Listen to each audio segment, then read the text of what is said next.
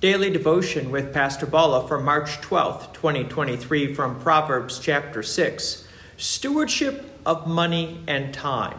Proverbs chapter 6, verse 1.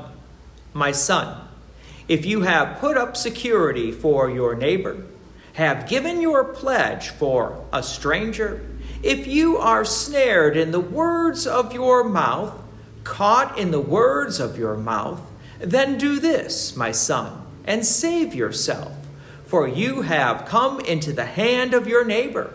Go, hasten, and plead urgently with your neighbor.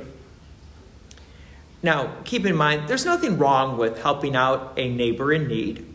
We are supposed to love one another.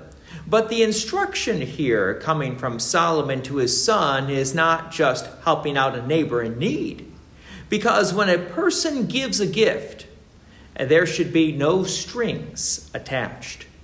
But as Solomon said, if you have given a pledge, then strings are attached to this.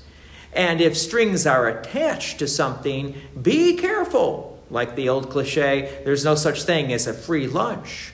Because these strings can pull you away from God Almighty.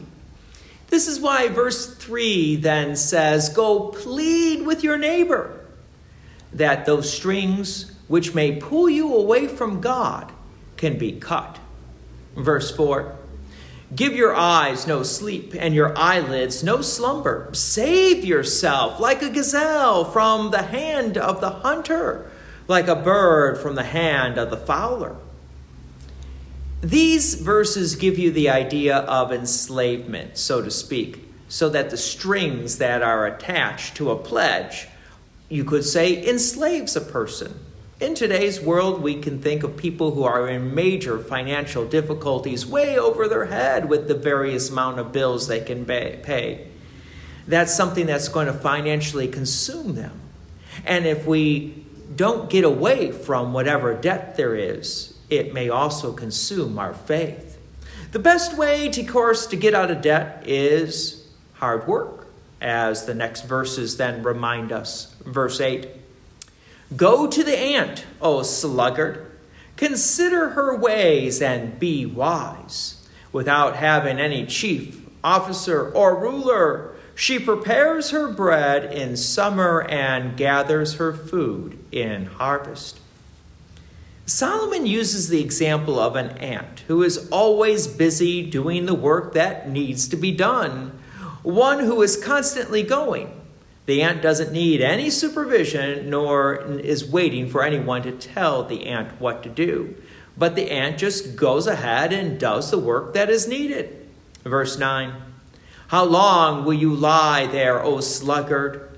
When will you arise from your sleep, a little slumber, a little folding of the hands to rest, and poverty will come upon you like a robber, and want like an armed man. Now, Solomon is not trying to contradict what God had previously said and set aside a day of rest for us, because Solomon is addressing the sluggard, and that is the one who is lazy, who probably got themselves caught up in the financial woes the previous verses were talking about. The one to whom always seems to be taking a rest break. We do need to remember why God set aside a day of rest. It was a day that we were to remember God and to spend time in God's Word. Instead of a day, we struggle with setting aside an hour a week and maybe even 5 minutes a day for like these daily devotions.